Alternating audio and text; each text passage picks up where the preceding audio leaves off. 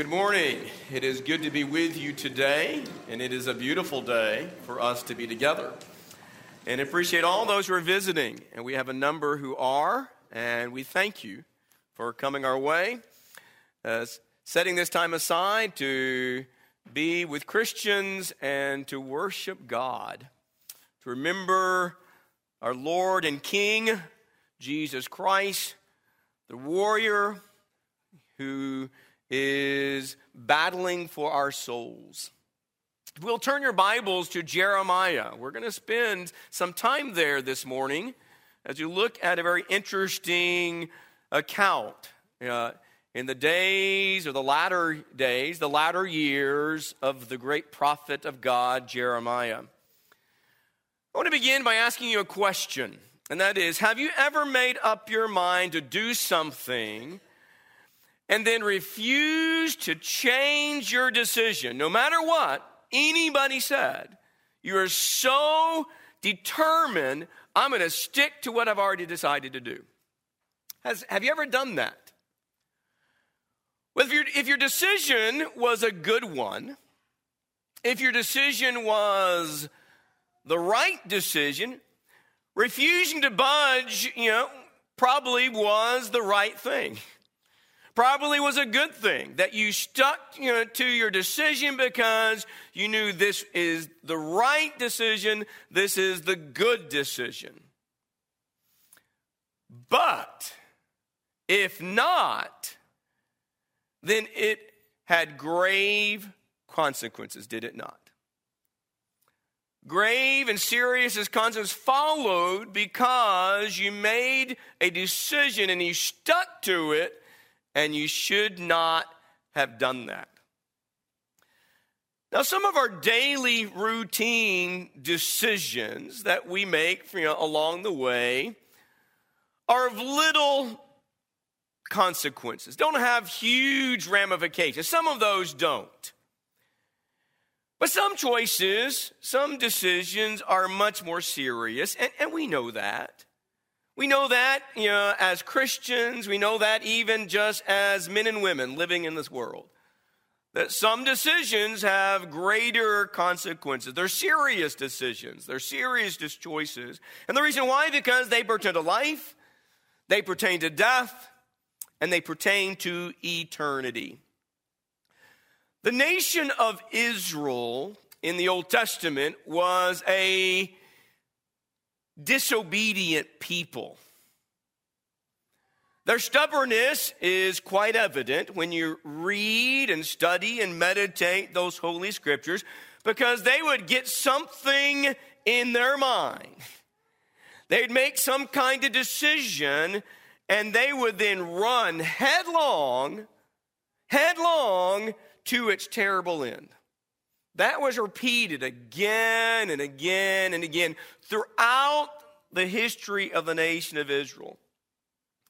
Now, God warned them often, and God admonished them often, and tried to call them back, but most of the time, not every time, but generally speaking, most of the time, the nation in general refused to listen to God, refused to listen to God's prophets, God's messengers, because they had already made up their minds and they were not budging. In the book of Jeremiah, Jeremiah lived during the latter years of that nation. He lived through the time period when God is already sending the great Babylonian Empire against his people, using them as his vessel, his instrument of discipline and chastisement. We'll turn to Jeremiah 42. Jeremiah 42. That is not what I want. We're going to have to skip this. Wrong PowerPoint up there. So in Jeremiah 42, you have an occasions where that you've got the survivors after this horrific destruction of Jerusalem. And what you have is a small remnant of Judah that are determined to sojourn back in the land of Egypt in spite of what God adamantly forbade them. And so it's the idea of setting your faces toward Egypt. And so I want to ask you a question, and we all need to ask this question ourselves along life's journey, is the fact that are our faces set on Egypt? Are our faces set on Egypt? Or another way of saying the same question is, are we wanting to sojourn back in Egypt? Because that's exactly what this surviving group, surviving remnant in Judah, they have just survived the horrific destruction of Jerusalem. The temple is gone. It is left in ruins. And there's a struggling group of Jews, Israelites in Judah, because most of them are dead or in captivity. And they're wanting now to go to Egypt. So in Jeremiah, I'm going to pick up our reading here. In Jeremiah chapter 42, verses 7 through 22. It's a bit of a lengthy reading, but please follow along. Then at the end of 10 days, the word of the Lord came to Jeremiah. Then he called for Johanan, the son of Kareah, and all the commanders of the forces that were with him, and for all the people, both small and great. Now, this is just a remnant. It says all the people. It's not that many. And he said to them, so Jeremiah is saying to the people there who are left, he's called them back together, and he's saying to them, thus says the Lord, the God of Israel, to whom you sent me, now listen, that you sent me to present your petition before him.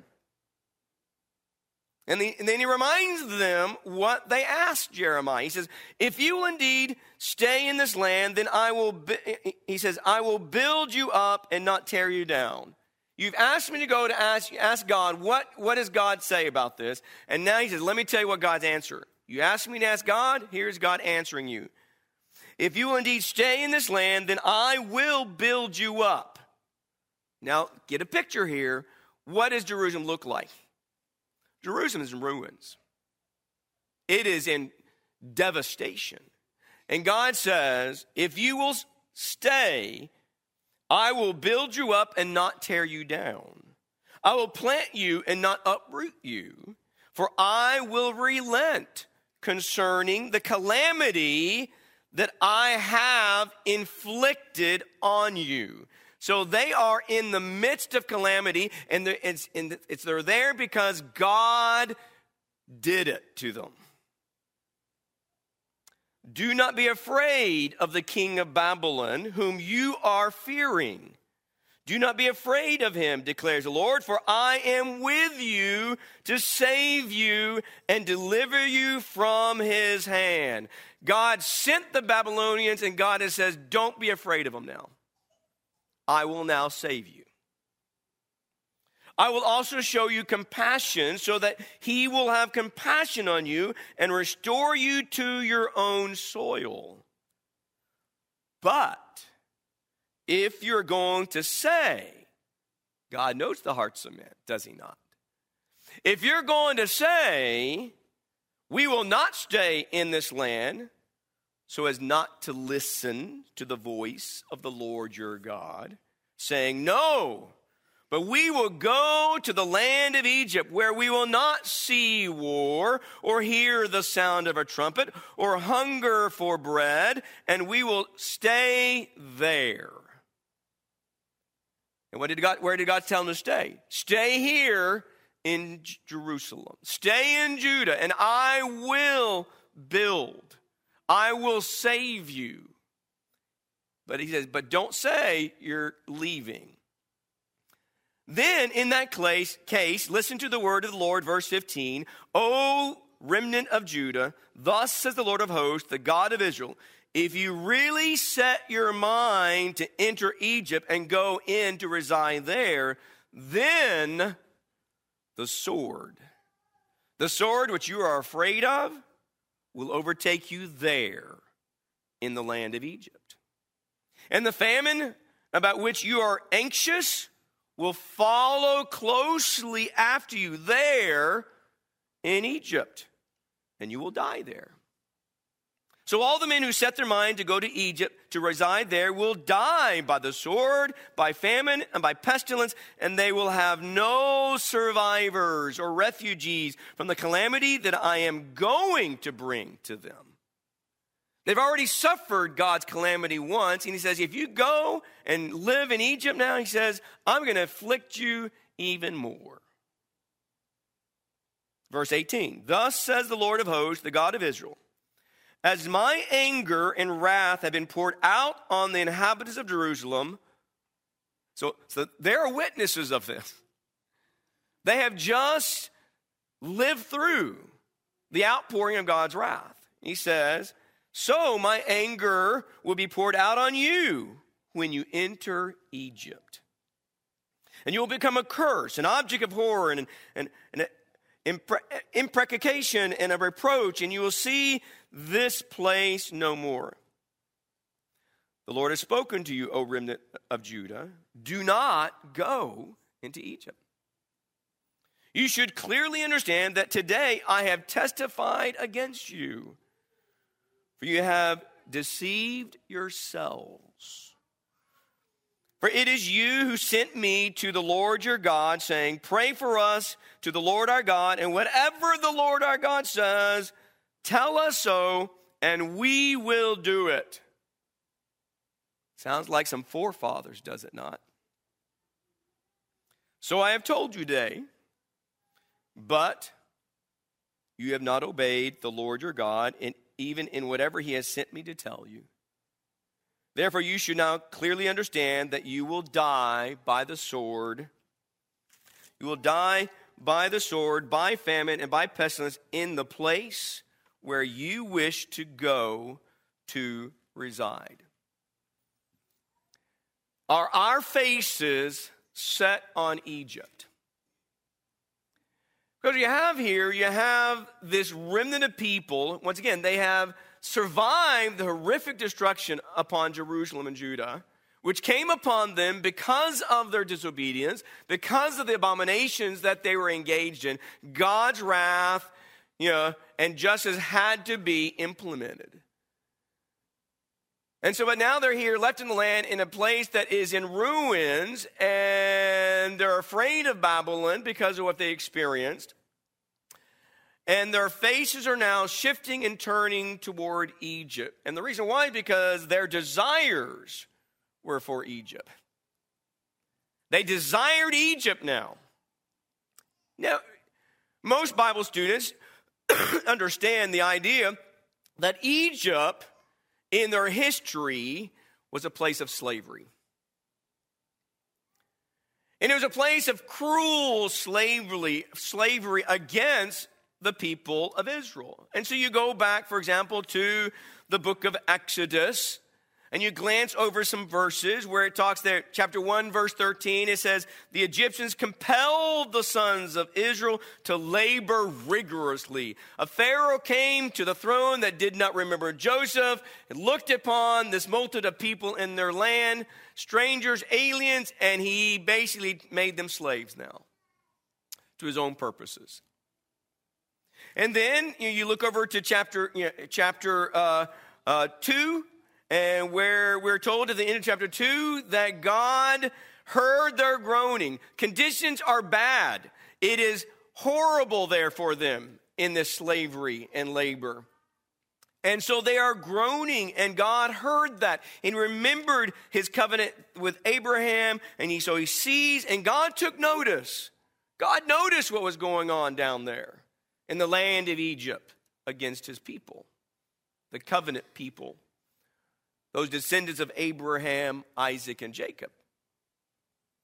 And then by chapter 3 is when Moses encounters God there, and you've got the conversation going on between God and Moses at the burning bush. And God says this about the condition of his people back in Egypt. So this is the history of it. What is Egypt? Egypt is slavery. Egypt is a place of oppression. In verse 7, I have surely seen the affliction of my people who are in Egypt. I have given heed to their cry because of their taskmasters. I am aware of their sufferings.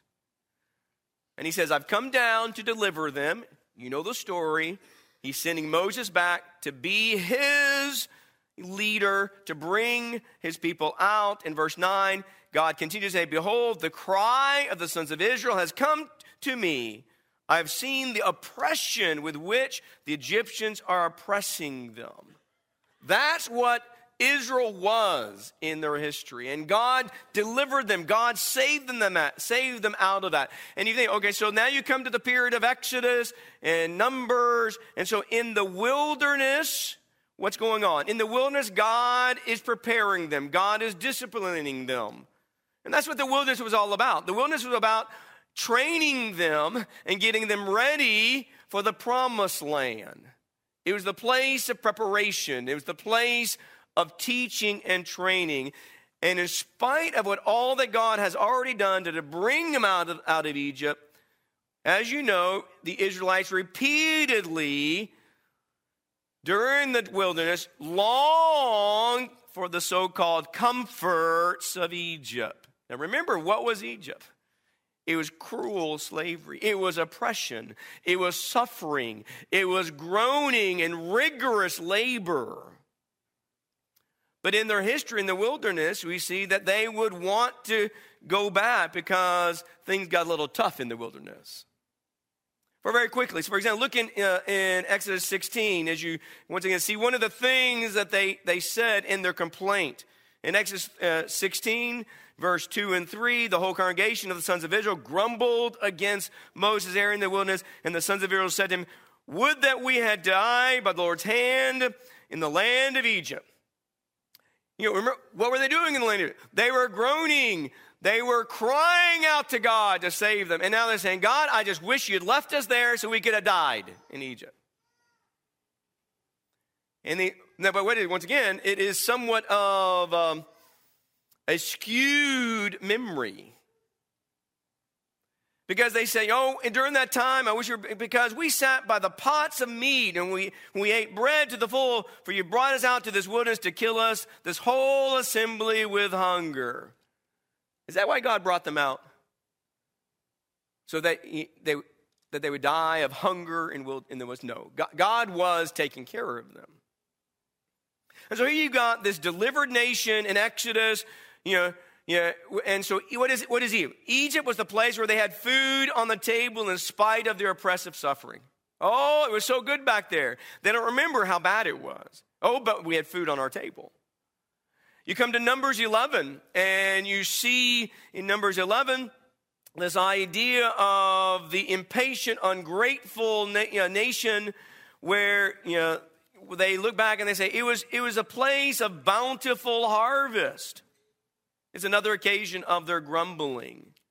In Numbers 11, verse 4 through 6, this is what they say to us. You have this rabble among them, and they have this greedy desires, and the sons of Israel, they're weeping. Who will give us meat to eat? Verse 4. And they say, we remember the fish which we used to eat free in Egypt, and the cucumbers and the melons and the leeks and the onions and the garlic. But now our appetite is gone. There's nothing at all to look at except this manna. And so, you think about the history here. You have the delivered nation, you have the impatient nation in the wilderness, and by the time of Jeremiah, you have the surviving remnant. This surviving remnant, which thought Egypt was going to be a place of no war, no hunger, no threats. It is an escape from our troubles, as we read in the 42nd chapter in verse 14. Even the New Testament talks about Egypt in the time when Moses grew up there. Moses knew which was the best choice and the right choice. But it talks about in Hebrews 11. In Hebrews 11, the subject of the choice of faith that Moses made in verses 25 and 26, choosing rather to endure ill treatment and reproach of Christ instead of what? The pleasures of Egypt and the riches and the treasures of Egypt. In their mind, Egypt offered all this good stuff. But once again, at the time of the Exodus and the wilderness, for most of the first generation who had been freed from Egyptian slavery, think about this. This generation, that was above 20, everyone above 20. And you're not, and that was a lot of people. That was a lot of people. Hundreds of thousands of people. They came out of Egypt, delivered from oppression and suffering and rigorous labor. God called them out. God brought them out of that slavery. It was by God's power. But the problem was Egypt was not out of the people. They weren't in Egypt anymore, physically. But Egypt was not out of the people. And so here you have, even in the days of Jeremiah, centuries later, centuries upon centuries, a long history, Egypt is still not out of the people. What do we desire? What are we longing for? Egypt is still alluring people of God. Egypt is still enticing people of God because of the so-called delicacies, pleasures, and promises that it makes to us. Because Egypt represents slavery. It represents enslavement. And the Egypt of our day is worldliness. Worldliness is our Egypt. And it's enticing and it's alluring. But we need to learn the lessons of old, and we even need to learn the lesson of Jeremiah. We don't need to be desiring to go back to our Egypt. That's what the surviving remnant wanted. They wanted the satisfaction and the delights of Egypt because they felt, here we are, we're left in this place of ruined devastation. God has forgotten us. God has forsaken us. God has abandoned us. And he's going to leave us here to die. We are called to come out of the world. We're called to be separate from the world. We're called to be different from the world. But like them, here's our challenge. Like them, too often, Egypt is still in our heart. Worldliness is still in our heart. There's some familiar passages that you can turn to that clearly emphasize the idea, we have been called out of the world, we have been translated out of the world, but we've got to get the world out of ourselves. And so, for example, 1 John 2:15, he says, do not love what? He says, do not love the world. What does that mean? That means do not love the lust of the flesh. That's what that means. Do not love the lust of the eyes. Do not love the pride of life. Because the world is Egypt. It is enslavement. It is oppression. It is where suffering is.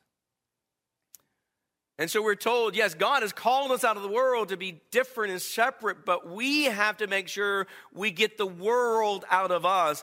Do not desire Egypt.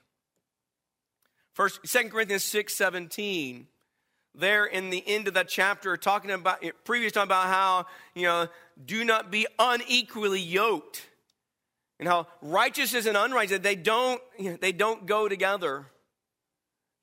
Idolatry and Christ, they don't mix. And so in verse 17, he says, come out and be separate and do not touch what is unclean. And I'll be your God and you'll be my sons and daughters. That's a powerful thought. He says, don't even touch it. Don't touch it. We touch it, don't we?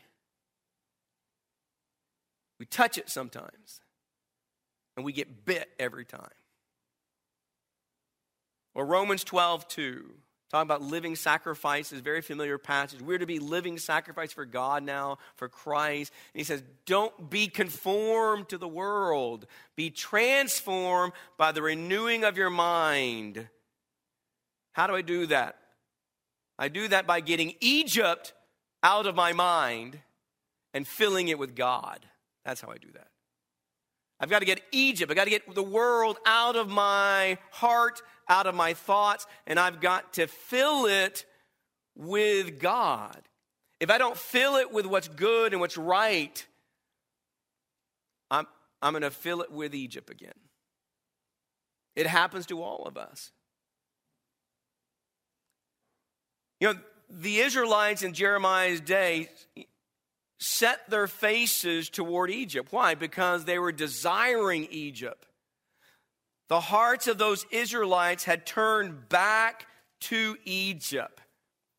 Really like, what Stephen said. You remember Stephen, the first recorded Christian to die for Christ, to die for the one faith that saves souls. And so in that great discourse that cut hearts so deeply in Acts chapter 7, he talks about this idea of the hearts of the people, and contextually he's really talking about even in the days of their deliverance and wandering.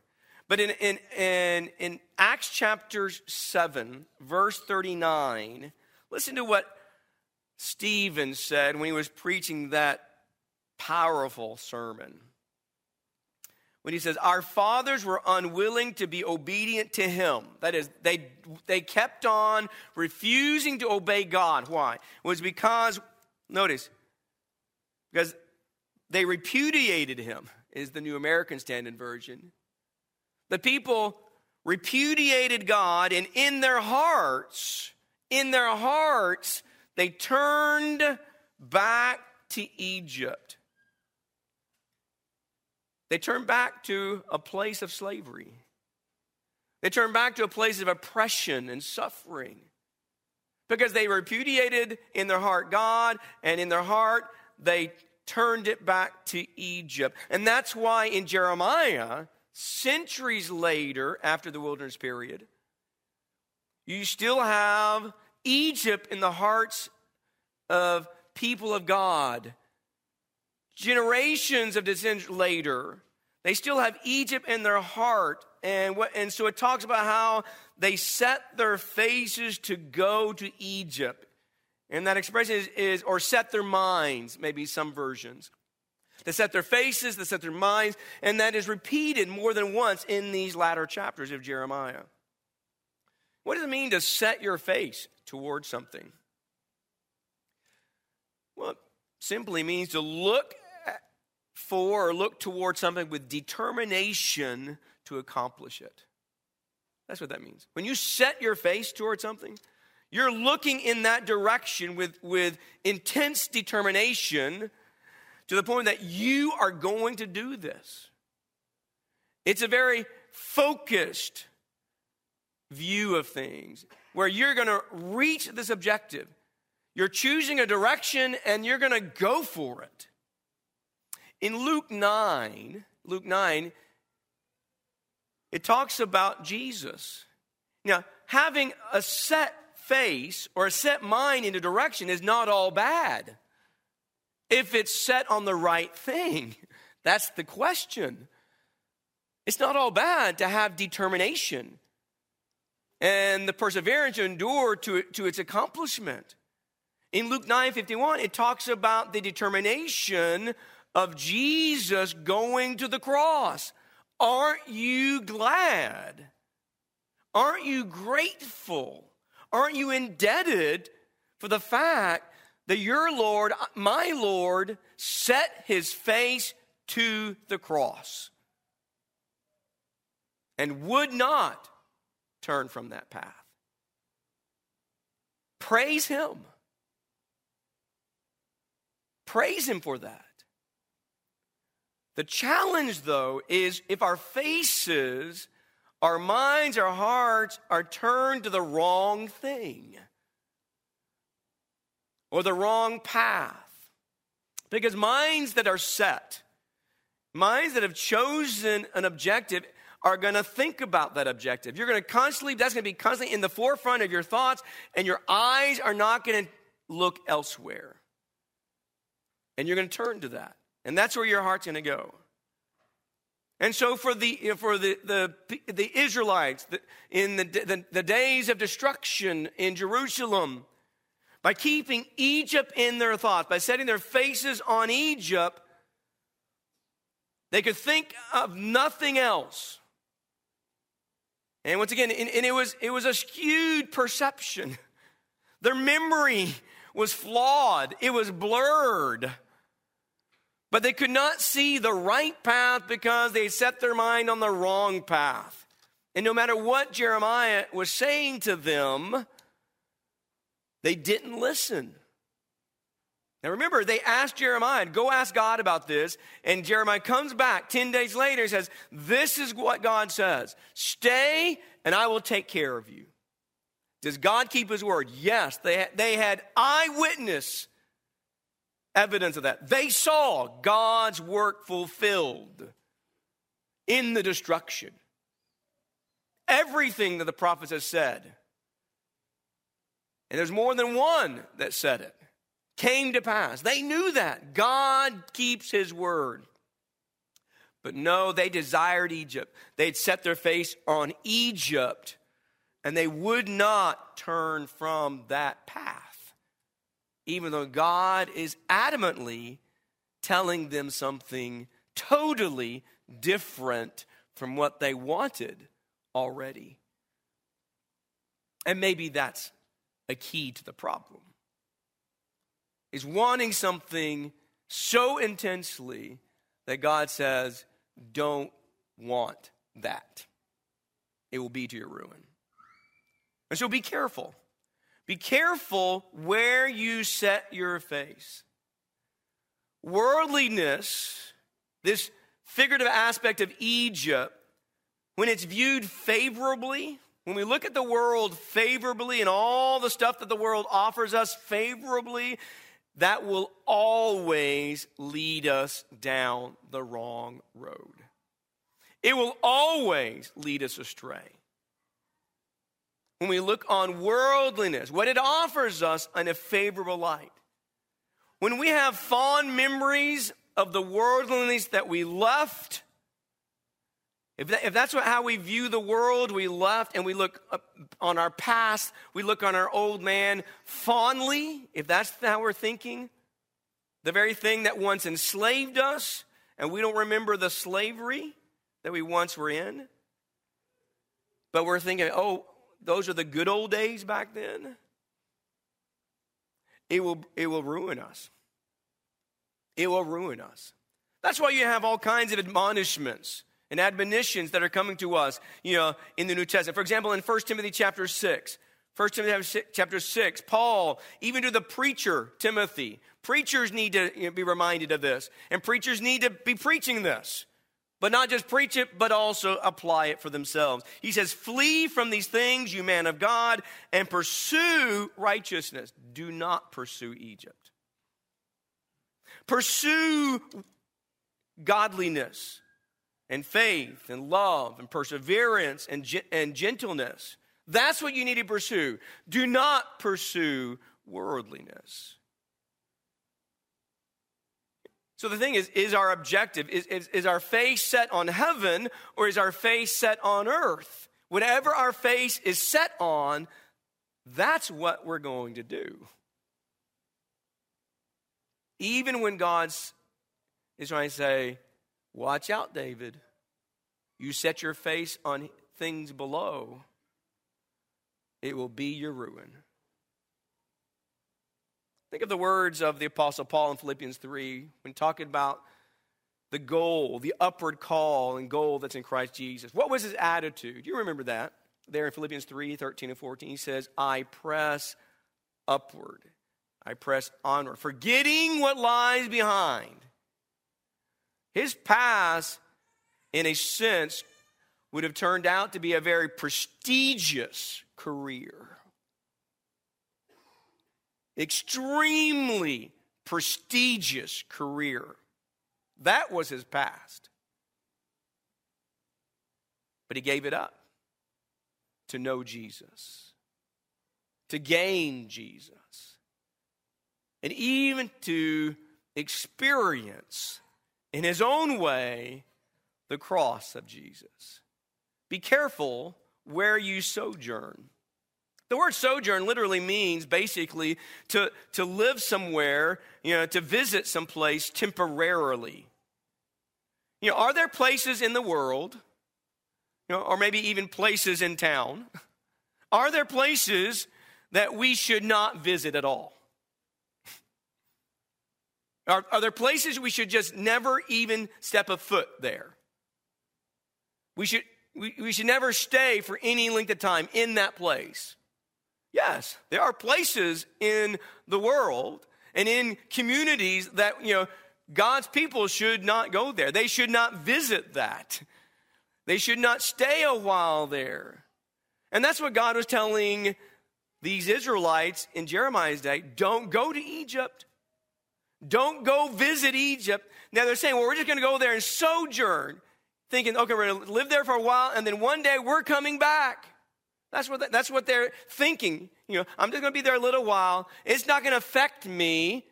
It's not going to cause me to turn away from God. And God says, don't go because it's going to be your ruin. But they wanted to go and they wanted to stay a while. And that journey, that sojourning was a road of apostasy. Because what they end up doing is that they end up engaging in Egyptian idolatry now.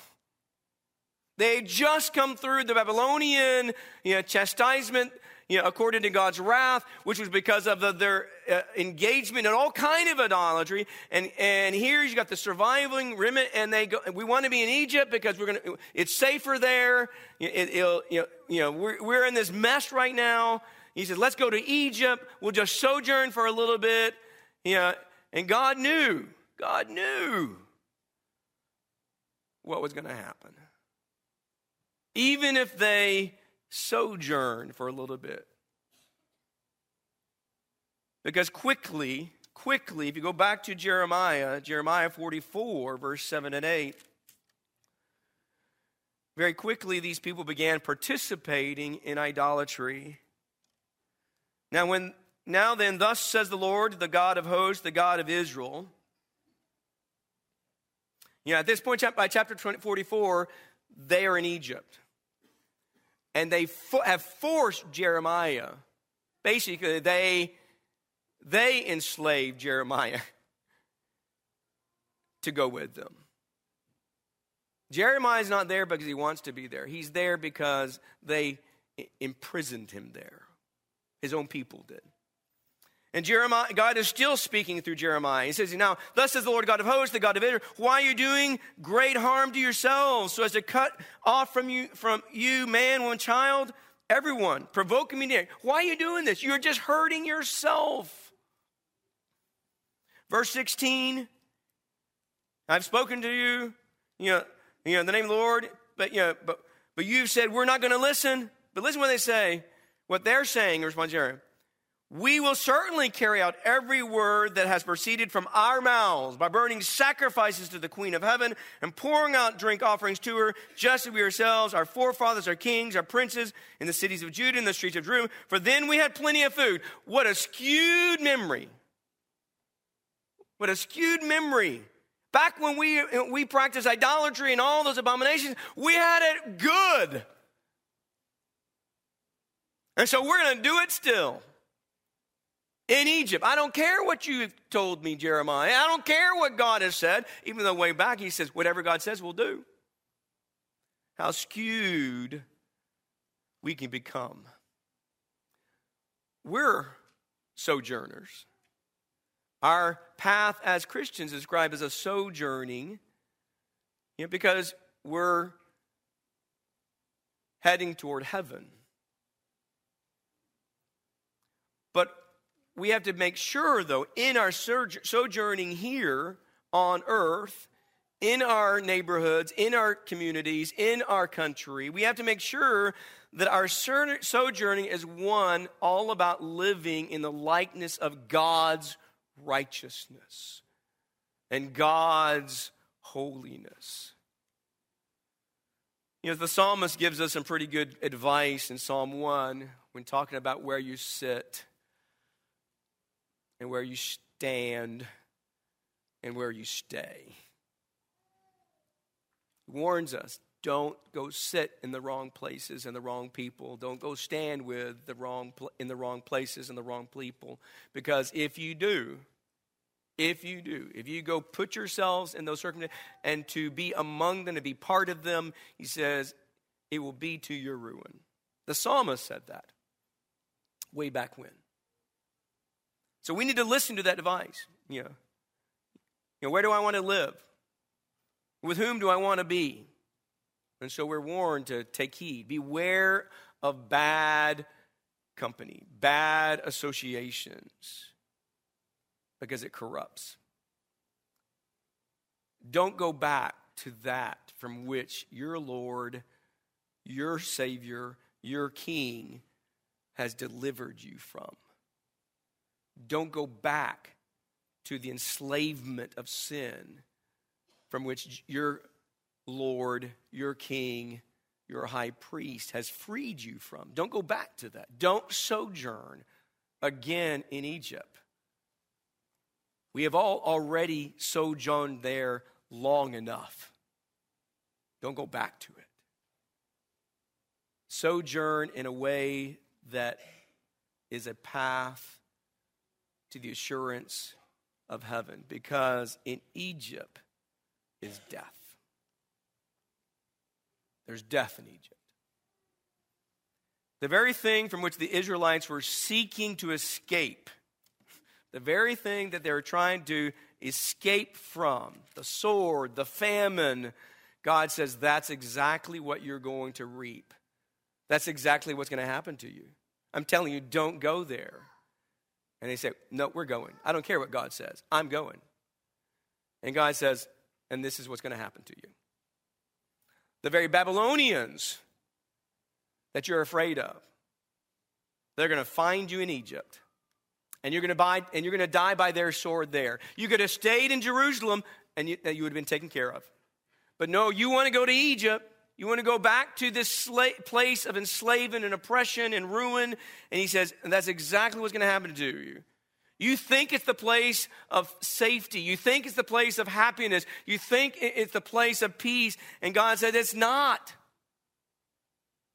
It's death. It's the same for us as well. If we set our faces to sojourn in the land of lust and lies, and that's the world we live in, a land with all kind of allurements and promises, pleasures and prosperity. If we set our faces so that to be our sojourn in that place, then sin will find us out. And we will reap what we have sown. You know the words of the Apostle Paul in Galatians 6. You sow to the flesh, you will of the flesh reap corruption. You sow to the Spirit, and you will reap life. But you sow to the flesh. You sow and sojourn in Egypt. He says, death is what awaits you.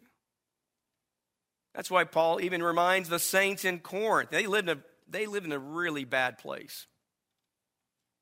Corinth was a very wicked place. But there were souls that were receptive to the truth. The gospel had the power even to save souls in a place called Corinth. The gospel is power to save hearts that believe.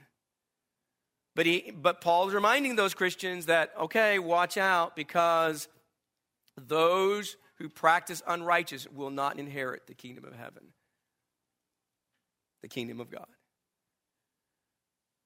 Where is your face set? Is your face set on Egypt, the things of this world, or is it set on God, on truth, on heaven? If you make the right decision, you need to stick to the right decision. If you're making the wrong decision, please listen to God. Listen to God. Turn from that path. Turn from the idolatry of our world and taste of freedom. Taste of deliverance. Taste of salvation. Knowing that your King will take you home one day. If you believe Jesus to be the Christ, the Son of the living God, we want to encourage you to render obedience to Jesus. To obey the King of all kings and the Lord of all lords. To obey Jesus. By confessing your faith that he is the Son of God, and to repent of your sins and to be buried in baptism with him. So that by grace you can be raised up to walk a new life, a life of freedom, liberty in Christ, and hope of heaven. Whatever your spiritual need may be, please come now when we stand and sing the song that's been selected.